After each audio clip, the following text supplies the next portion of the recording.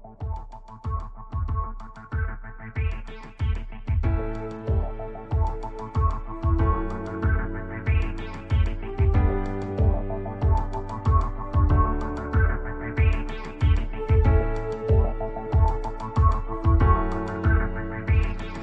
everybody, Sam Mellinger here, sports columnist with the Kansas City Star. I'm grateful for you listening to the 73rd episode of the Mellinger Minutes for Your Ears podcast.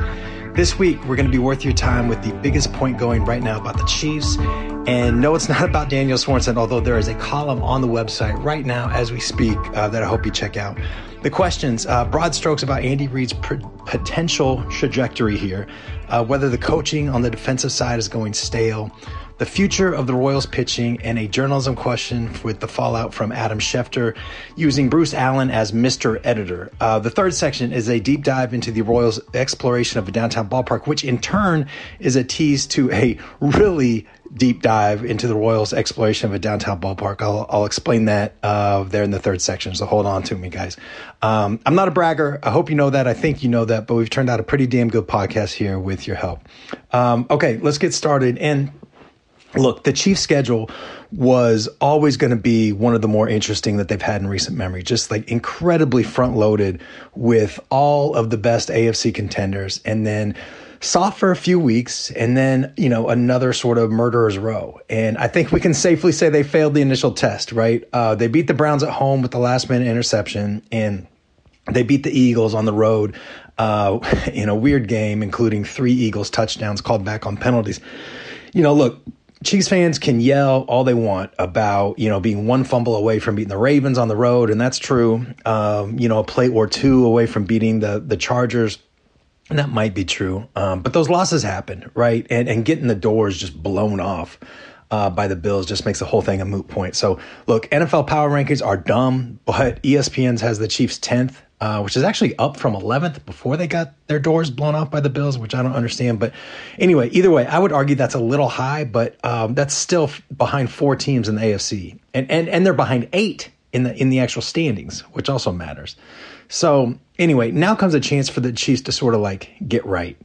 You know what I mean? Or if not get right, then at least get a little bit of confidence, because Washington's defense stinks out loud. They've got a good defensive front, but look, they stink out loud. So the Chiefs should be able to score some points here. And Washington's offense is okay, but they're not set up in a way that should really test the Chiefs' weaknesses. They don't have that tight end that can put a lot of stress on you. I don't know. This should be a game that they win. You know what I mean? And then after that, you get the Titans. And look, the Titans do have some ways to stress the Chiefs, you know, with Derrick Henry and some receivers who can get downfield. But that team kind of has a look of a 9-8 or so. You know what I mean? And then the Giants after that, who I actually thought had a chance to surprise some people this season, but they just stink. So anyway, my point here is that if done right, if the Chiefs use this time productively, there's a path here to be really good, you know, or at least to use this part of the schedule to their advantage. You know, look, this is taking the optimistic point of view here. I'll just say that up front. But if the first 5 games exposed the Chiefs' weaknesses, and here I'm thinking mostly about the offense being careless, the defense being unable to get a consistent pass rush or coverage, and the whole operation just looking really sloppy. So if those are the weaknesses that we see, you know, like in bright lights right now, then these next 3 weeks can serve as a sort of reset, you know, as a way to work on those. And then those fixes or improvements get tested in the 3 weeks after this, because now we're getting some consistently good opponents. The Packers in week 9, the Raiders on the road for week 10. Maybe the Raiders are a mess now. Who knows? But still, they're over 500 and it's a road game, division, all that stuff. And then the Cowboys in week 11. So then comes a Chiefs bye. And you know that Andy Reid and the Chiefs coaches have a really good history of using that bye particularly productively. So if we're looking at like a 7-4 or so team coming out of the bye with, you know, wins in 5 of 6 games, I just think all of a sudden, well, okay, not all of a sudden, right? Because we're talking 6 weeks from now, but you get the point. If all that happens, then the discussion around this team is just drastically different. And I think all of this is possible. I'm not like shooting for the stars here. And if that happens, I think now you'd be talking about a team that, you know, probably still a long shot at the top seed or maybe even in the division. But, you know, that's a team that can be nobody's choice to play against in the playoffs. You know what I mean? And they can get there, you know, like this team is flawed. it's more flawed than any Chiefs team since at least 2018. And I would argue longer, because at least that 2018 defense, they could rush the passer, and I don't know what this defense does well. But anyway, if the defensive coaches can figure out a way to get some sort of pass rush out of, they got one stud with Chris Jones and then scheme around him and bother the quarterback a little bit, then I think the defense can get a little bit closer to average. And at that point, they're playing with a lot of leads and an offensive line that can block and a quarterback and skill group that will start getting some swagger back. So, look, these are a lot of dominoes that need to fall. I see that. I know that. But I don't think any of this is unrealistic, But I guess my point here today is that the way this team looks after a really terrible start can change significantly in the next 3 weeks. But the trick is that's got to start on Sunday. Because this game, this should not be a big game, right? But it is because of, the hole that the Chiefs have dug for themselves. So look, if they don't beat Washington going away on Sunday, then, I don't know. Next week, maybe I even let you guys cuss in the questions next week. Cause the fixes just have to start now. You know what I mean? So, okay, guys, before we move on to the rest of the show, here comes the spiel. I got 3 asks. The first, please support us. Give the Sports Pass a try. $1 a month for the first 3 months or $30 for the year. Just reach out to me on Twitter, Facebook, email, whatever, and I'll send the links to you. It seems like every week there's some people that listen to this show and reach out for those links. So thank you. Keep them coming. Okay, the second, please rate and review us. We appreciate all the love you've given us already. I see you.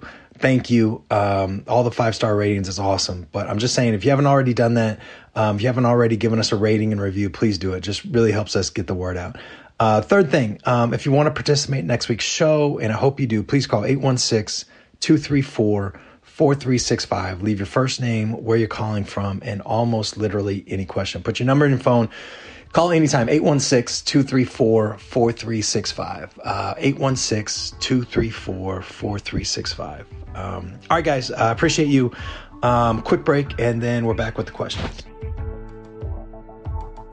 Sam, this is Paul calling from Portland, Oregon. Is there a disconnect between the front office and the defensive coordinator? NFL teams cannot succeed if their second-round draft picks cannot get on the field. Is it time for Brett Veach and Steve Spagnuolo to have a come-to-Jesus meeting? Thanks a lot. Keep up the good work. Love the show. Okay, so I've heard this question a few times, which, to be honest, surprises me. But because I've heard it a few times, let's go ahead and answer it here. Like, I get that if, and guys, this is a really big if, if this is the beginning of the end for this group's success, then there will be, some, kind of meta, I guess, similarities between Andy's time in Philly and his time here. But I also want to point out that these similarities, we're talking big stretches of imagination at best. And look, like, there's obvious differences too, right? Like that Reed won a Super Bowl here, and that never happened in Philadelphia. He's got a much better quarterback here too. Like let's just be real about that. That 2012 team in Philadelphia, that was 32-year-old Michael Vick, who after that season, you guys, he only started 12 more games for 3 different teams. Patrick Mahomes is 26 and, he's in the prime. So, there's also some subtle differences, like Reed had basically, and he's talked about this and people around him have talked about it too. Like, he basically had overextended himself in Philadelphia with, power over personnel, and had sort of, gone haywire on that part of the gig with, some free agent signings that I'm sure felt good in the moment, but proved to be a bad idea. So, even if we get beyond the overreaction to the start of one season after 2 Super Bowls, I hope we don't lose sight that Reed he is an objectively terrific coach. Like, this is a Hall of Famer if he decided to quit yesterday. And he's had 3 losing seasons out of 22, you guys. And one was his first year taking over a team that had gone 3-13. and another was when his starting quarterback missed half the season and he tried to make do with Mike McMahon. So this guy, Andy Reid, is as solid as they come. He's not above criticism, and we can knock him for the defense and anything else. And there's a column in the paper right now that's pretty critical of the Chiefs. But I just think to start feeling like it's time to pull the plug, and I'm not saying Paul is saying that here, but there's some wild stuff out there. I just think that if a group that's been to and won a franchise's first championship in a half century, if that group can't get a little benefit of the doubt after 5 games, the year after a Super Bowl, then I don't know. I'm just not sure what we're doing here. You know what I mean? I mean, look, like the NFL is hard and things change quickly. And maybe what Paul is talking about here is the reality we're about to see. But, I'll take the over on that, I guess is what I'm saying. So, okay, another Chiefs question here. And I told you the team's not above criticism. So here we go. Hey, Sam, this is Rob Bassar from Hendersonville. Just have a quick question. After seeing this latest performance, it kind of starts begging the question, when does a coach's messaging get old or doesn't resonate, or more importantly, maybe fall short of bringing on effective change? I can't help to think that, Andy Reid is beloved in the locker room. Everybody likes him. Everybody loves him in so many ways, but then yet again, it seems like some of the standard issues of protecting the football, playing as a team, improving in certain basic areas that you would expect from the Chiefs, are not happening. And I'm not sure, if the health problems that you might not be aware of, I hate to say all that, even going back all the way back to what happened prior to the Super Bowl with his son, is creating such a distraction that maybe his voice and the voices of his coaches are not having the impact that you expect within the team to effectively do a course correction, especially mid-year. I know that sounds like a hot take and, more importantly, a panic situation, but you would think after 4 games, protecting the ball and certain other things that we're seeing would get resolved. But anyway, thank you for your time. Maybe this will make your podcast, and more importantly, you'll be able to have some insight to what this question might mean. So, yeah, I mean, absolutely, 100% that can happen. Everybody makes Bob Sutton jokes now, but there was a time that his defense was the reason that the Chiefs were winning games. And, we think of Andy Reid as this offensive innovator, and he is. But would you believe that it wasn't until Reid's 5th season here, 2017, that the offense ranked higher in points than the defense? Like that's a thing that happened. But I do think that it had become pretty obvious by then that Bob Sutton's messaging or his scheme had just gone stale. So Reid probably waited a year too long to make a switch at defensive coordinator, because the defense held Mahomes back in that 2018 MVP season. But I also don't think it's a small thing that Reid fired a coach that he'd been with that long and who had helped him have some success when things weren't easy here, So, look, it's possible that that's where we're at with the defense. It's possible. I still think this group will claw its way closer to average and then add some personnel in the offseason, especially, with some salary cap management. And I also think it's worth remembering that you don't just have the right to be awesome, year after year with all the gravitational pulls toward the mean that exists in the NFL. So you're going to hear me mention this a lot, but the sucky truth is that people with jobs like mine, we don't have the same insight into these things that we used to, or that I hope we get back to again without, locker room access. So I don't expect to have the certainty either way on this that I had about midway through 2018, when just little things you notice in the locker room just made it obvious that the defense was shattered, that trust had eroded, that players felt like coaches were not just not helping them, but there were some players there that felt like they were being put intentionally or not in just the wrong positions to make them look bad. So I just don't know that we'll get to that point now without locker room access during the week or after games. But I do think that, the things you look for are things like, things like Tyrann Mathieu throwing his arms in the air after repeated blown assignments, right?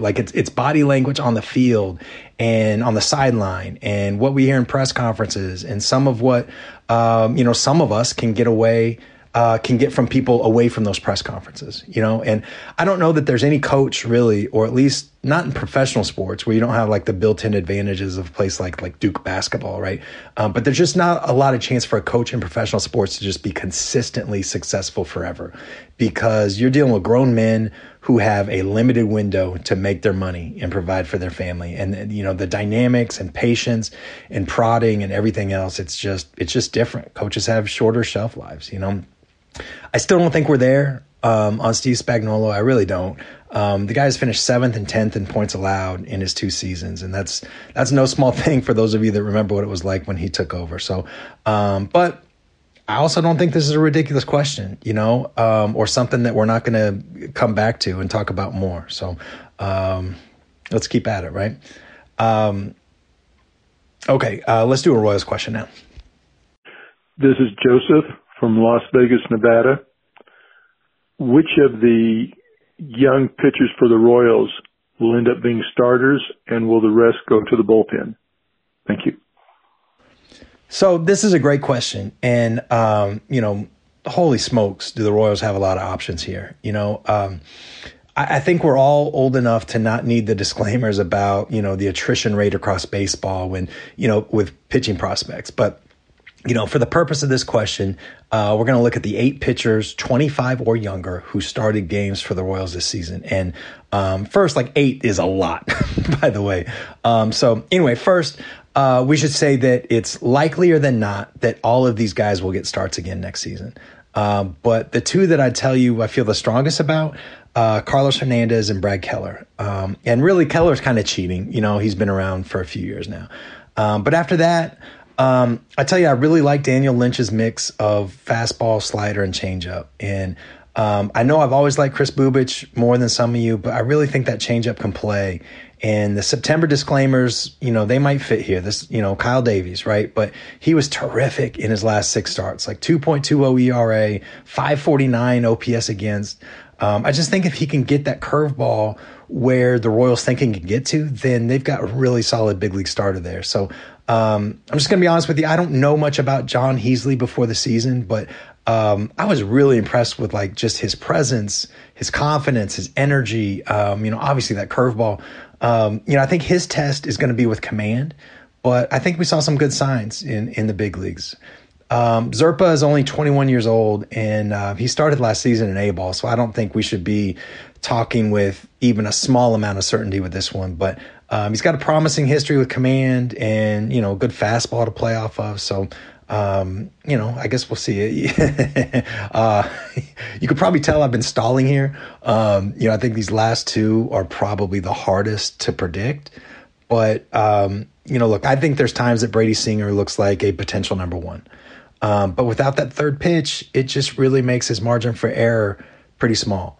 And he's been in kind of a weird spot. And I think people overlook this sometimes, because ideally he'd had stayed in the minor leagues in 2019, right? Or I'm sorry, in 2020.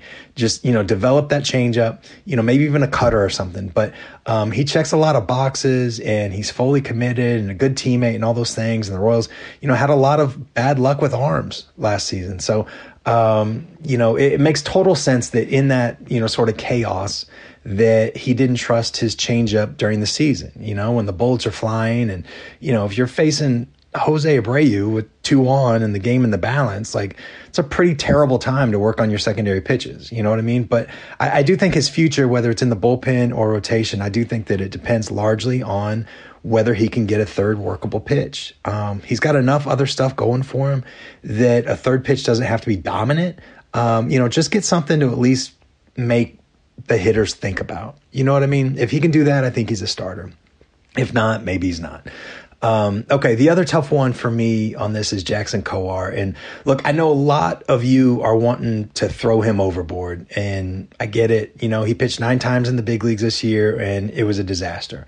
You know, he walked 20 in 30 innings and, you know, gave up an OPS over 1,000. I mean, that can't play, right? But I also look at a guy who was a top 100 prospect coming into the season, and he pitched really well. I mean, he was dominant in the minor leagues. He was the Royals minor league pitcher of the year, 115 strikeouts in 80 innings. So, He's got a nice 3-pitch mix. A changeup is his best pitch, a fastball that, sits in the mid-90s, and he's got a history of success below the big leagues. So he's got to translate that, obviously, and not everybody can do that. And a lot of whether Kowar can do that or not will be about how he is mentally, with confidence as much as, whether the stuff will play. So however it happens, I think this is a really interesting time to be around the Royals. This is the future that we've been hearing about for a few years now, and it's really starting to come into focus. Let's do one more question. And for the second week in a row, we got something about journalism. All right, let's hit it. Hey, Sam. It's Joel from Kansas City, and the question for this week's pod is it fair to say that ESPN's attempt to balance entertainment behemoth while maintaining journalistic standards has failed? Just in light of the Adam Schefter thing that I'm sure people listening to the podcast will know about by now. I feel like if it had any sort of journalistic standards, there'd be a review of everything he's written, and he'd probably be fired at this point. I'd assume that would happen if someone at the Star pulled the same thing by getting approval of what to write by the people they're writing about. Want to hear from someone in the industry. Thanks. Bye. So, yeah, we had a couple questions about this week. And actually 2 people who work in the NFL reached out wondering what I thought about all this too. So let's do it. So the reference here, I'm sure you know, but the reference here is about Adam Schefter, the ESPN NFL reporter, and the leaked emails that showed him sending a completed story to a then team executive for approval before publishing. Another question that we took about this also brought up Schefter essentially using himself as the source for breaking the news about Aaron Rodgers wanting out of Green Bay, which I don't really have a problem with because he was dead right. He knows a lot of people. So, but either way, there's enough here that it's worth a quick conversation. The first point that I would want to make is that situations like this are why it just doesn't mean anything real to say the media. Like that's one thing, like that's one conglomerate, one group with one motivation or whatever. Like the same way a cable news anchor is much different than the person, working City Hall at your local newspaper. Someone like Schefter is much different than the beat writer who covers your favorite team. There's been a lot of piling on with Schefter, and look, I get it, right? Like getting caught like that. Sending a story for approval. And I know he's being sarcastic, but the part about calling Bruce Allen Mr. Editor is just embarrassing. The whole thing is just a really bad look. But I think what people like Schefter do is, and I don't mean this as an insult. I really don't. But it's just only like tangentially about journalism. You know what I mean? Like those jobs, that is a lot of favor trading. That is information swaps. And it's sort of like pulling rank. There's just a lot of like kind of weird things that go into, all the news that reporters like Schefter, Ian Rappaport, or any of these guys break, and this isn't unique to Schefter or the NFL or to ESPN. The same thing pretty much exists in other sports as well. So, there are certain reporters, for various reasons who become sort of like this clearinghouse or this like sort of preferred way to get information out there. And teams, and this includes coaches, this includes executives, and it even includes like team PR departments. They give news to these reporters as part of a sort of cycle that has become part of the bigger machine. And it's why you so rarely see news on trades or free agent signings or whatever broken by local reporters. Those guys are working, like those men and women, the local beat writers are working their butts off. There's just a lot of like influential people from executives to agents and, even a PR with motivations to push that stuff out to national reporters. And I want to be clear, I don't begrudge the reporters for playing along. Like, I hate that the local beat writers, who grind every day at the facilities and with building relationships. I wish that all of that work was better rewarded. I really do. But I also understand why the machine works the way it does. And, look, I would not want to trade jobs with Schefter or Rappaport or any of those reporters, even if the paycheck would be a hell of a lot bigger. But I want to try to explain the problem with what Schefter did, because I've heard from some fans and even from some inside the league who see it as just, trying to be accurate. But there's a subtle, but I think very important difference here that matters deeply to me and many others. And look, a source has the right to control their own words and to approve the accuracy of the parts of a piece that come from them. But they cannot ever have editing privileges over an entire piece. They can't have editing privileges over what a reporter says and can verify other ways. So it's absolutely okay and even responsible to run back a fact or a number or a quote to make sure that you have that accurate. Sometimes somebody tells you something and these conversations can go in different ways and you think it's off the record or you think it's on the record, but you want to make sure that, that there's not a misunderstanding here. Like that stuff, that's all fair and that's responsible. But once you give someone the power to basically write a piece for you, like that's no longer honest to your readers. You know what I mean? And that's the most important thing. And it also opens the door to allow someone to basically ghostwrite a hit piece on someone else without ever being accountable for it. If you let a source have that kind of power, you're no longer like a reporter or journalist. At some point you're a mouthpiece. You're like the Rufus Dawes or whatever that weird column was that used to run on Chiefs.com back in the day. And I think that at that point, what you've done, you've violated the trust that readers have in you, which for me, that's the worst sin that a journalist can make. And look, I'm not here to bash Schefter. The email that was from 10 years ago, he says it's the only time, and I'm willing to believe that, you know what I mean? Because Schefter knows at least two things, right? Like he knows that his emails are among the 650,000 in this investigation. And second, somebody with access to those emails has it in for him and is willing to embarrass him. John Gruden absorbed one leak of his emails and, coached a game. But when the second leak came, his career was over. So Schefter has to know that a similar fate could be his if there are worse emails that somebody can find. So, look, I hope that makes sense about how I see all this, like journalistically. And actually, if we're talking about all these leaks from a journalism standpoint, I find it interesting and noteworthy that all we've seen so far are emails that got a coach who is completely uninvolved with the purpose of the investigation, gone from football, I think probably forever, and then a reporter also who had nothing to do with the intent of the investigation is embarrassed.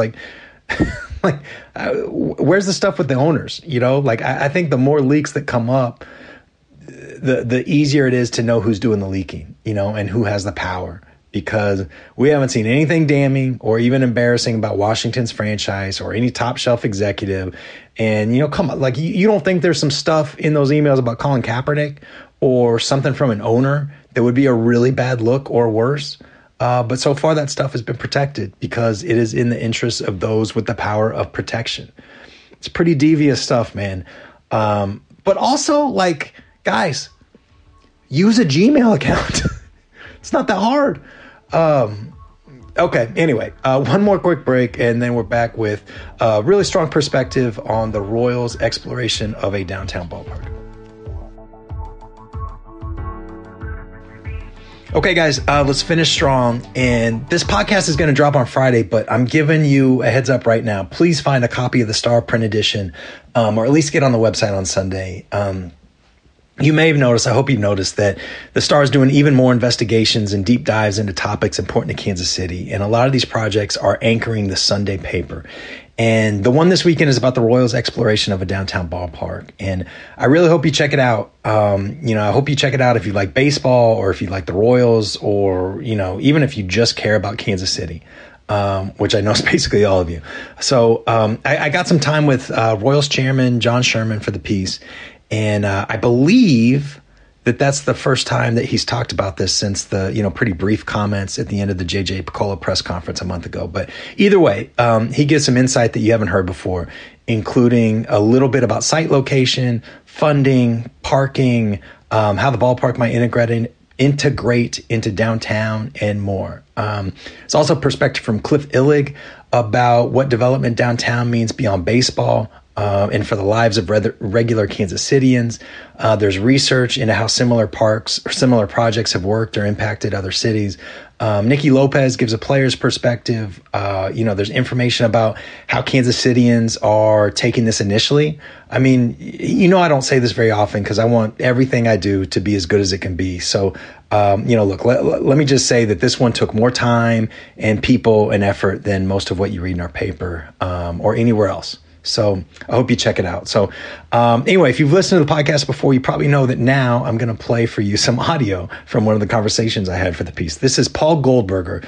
Paul is a Pulitzer Prize winning architecture critic and the author of a book called Ballpark, Baseball in the American City. And if that is not qualification to talk on this subject, then I don't know what the heck is, So anyway, you probably know that more than half of Major League Baseball teams have opened new downtown ballparks this century. That's part of the context here. And one of the first things Paul said to me was that none of those cities regret building new downtown stadiums. A good baseball park is smaller, it's more intimate, it fits into a city much better, and it can really connect and be part of the urban fabric. I mean, I think that's we've seen that work amazingly well in San Francisco, in Cleveland, in Denver, in so many cities in the last few years. And I don't, know any city that regrets having made a move downtown. Look, one of the points to emphasize here is that a ballpark can't make a downtown alone. A ballpark alone, it's not like you can drop a ballpark wherever you want and assume that there's going to be, massive business around it, right? Like Truman Sports Complex might actually be the best example here to prove the point, right? Millions of people go to events there every year, but it's just not in a place where people are willing to go for other businesses, right? So, so here's Paul expanding on that point a little bit. It's about integration and about there being enough else there to so that they can kind of reinforce each other. Right. Ballpark can't do the whole thing by itself. But Kansas City is in an ideal situation because it's got a pretty strong downtown that has been getting stronger in recent years with a lot of renewal, a lot of restoring of older buildings, a lot of development. And so, there's no longer a sense as there used to be that everything new and significant and meaningful had to be somewhere out of downtown. So we should be clear here. Paul was not talking there about is it worth the public money that is or is not involved in any of those projects. That's not to say that these projects aren't worth the tax money. I'm just saying that's a different conversation and one that's personal. And one that, let's just be honest, somebody from the New York Times probably isn't in as good a position to talk to on as, people here in Kansas City. So that will be the challenge of this project, right? Not just the tax money, but there's this other element here where, when the Reds and the Mariners and Giants and Padres and Twins and Astros, those teams were playing in horrific multi-purpose stadiums. So the question there was not whether they'd build a new stadium, but rather what that new stadium would be and where it would be. So, the Royals have a perfectly fine stadium. Kauffman's great. You can't find anybody with a bad word to say about it other than location. So anyway, here's Paul expanding on that point a bit. There's no question that Kansas City has a unique situation because it is not talking about replacing a building. Let me rephrase that. Kansas City is not talking about building a downtown ballpark as a replacement for a horrible concrete donut built for football and baseball that never worked very well for either one, that everyone hates, which was the case in San Francisco, the case in Pittsburgh, the case in Minneapolis, the case in Seattle, and so forth and so on. It's absolutely right that Kansas City has been better all along, and you're talking about fixing something that was arguably either not broken or less broken than most other cities. Mm-hmm. I agree completely with you. Okay, so we'll do one more clip from Paul. And here, I think he's getting a little further to the heart of what we're talking about, which is not so much about what the Royals would be leaving with Kauffman Stadium, because I'm sure a new ballpark would have fountains and a crown and all that. But it would have a lot more too, right? So here's an architect's and a baseball fan's view of what the Royals would be, what they would be going toward with a downtown stadium rather than what they're going away from. Okay, here's Paul. When you sit there, do you totally feel that you're uniquely in Kansas City? Well, maybe a little bit because of the fountains and stuff, but I think it's more the opportunity to have it integrated with other things that are going on downtown, including both working and living, because now more people are living downtown, more people are working downtown. The sense that we solve every problem by moving to the suburbs is no longer part of our culture and society, and we've begun to get away from that. And so, but yeah, I mean, I'll say it again because I think it's an important point. It's a tougher call in Kansas City than in most cities because you don't have some ugly concrete monster that everyone can't wait to be liberated from. Yeah. And so the great advantage of downtown is really making the ballpark not an island that this isolated thing that you drive to, but part of a much more integrated urban fabric. Mm-hmm. And, that's a really good thing, but I agree that the judgment call is harder in Kansas City, where you actually have something very nice that you'd be giving up to get it. So, look, you guys know where I stand, right? I think the idea of a downtown ballpark is awesome, and I've felt this way for years. And I also think it's too early in the game here to be taking stands that we're not willing to shift away from if the information changes. Stands on either side, right? Because we don't know the funding or what it would look like or the location.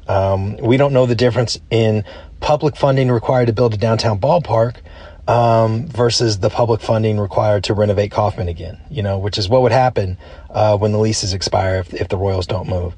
So that's a lot of information, certainly more than 50% of what we need to make these decisions. So, really what we're doing right now is having more of a theoretical conversation about something that could fundamentally change Kansas City. There's reasonable arguments to be made on both sides. But I got to say, one thing I keep coming back to, one thing I keep thinking about is that I hope that the forward thinking, the innovation involved in the Truman Sports Complex 50 years ago, I hope that that's not what holds us back from having the best next 50 years. You know what I mean? I hope that's not where we land. So anyway, okay, guys, that's the show. Thanks to everybody who called in, even those we couldn't get to. Thanks to Monty Davis for putting this all together. And as always, the biggest thanks to you for joining and letting us be a small part of your life. Okay, have a great weekend. Be kind.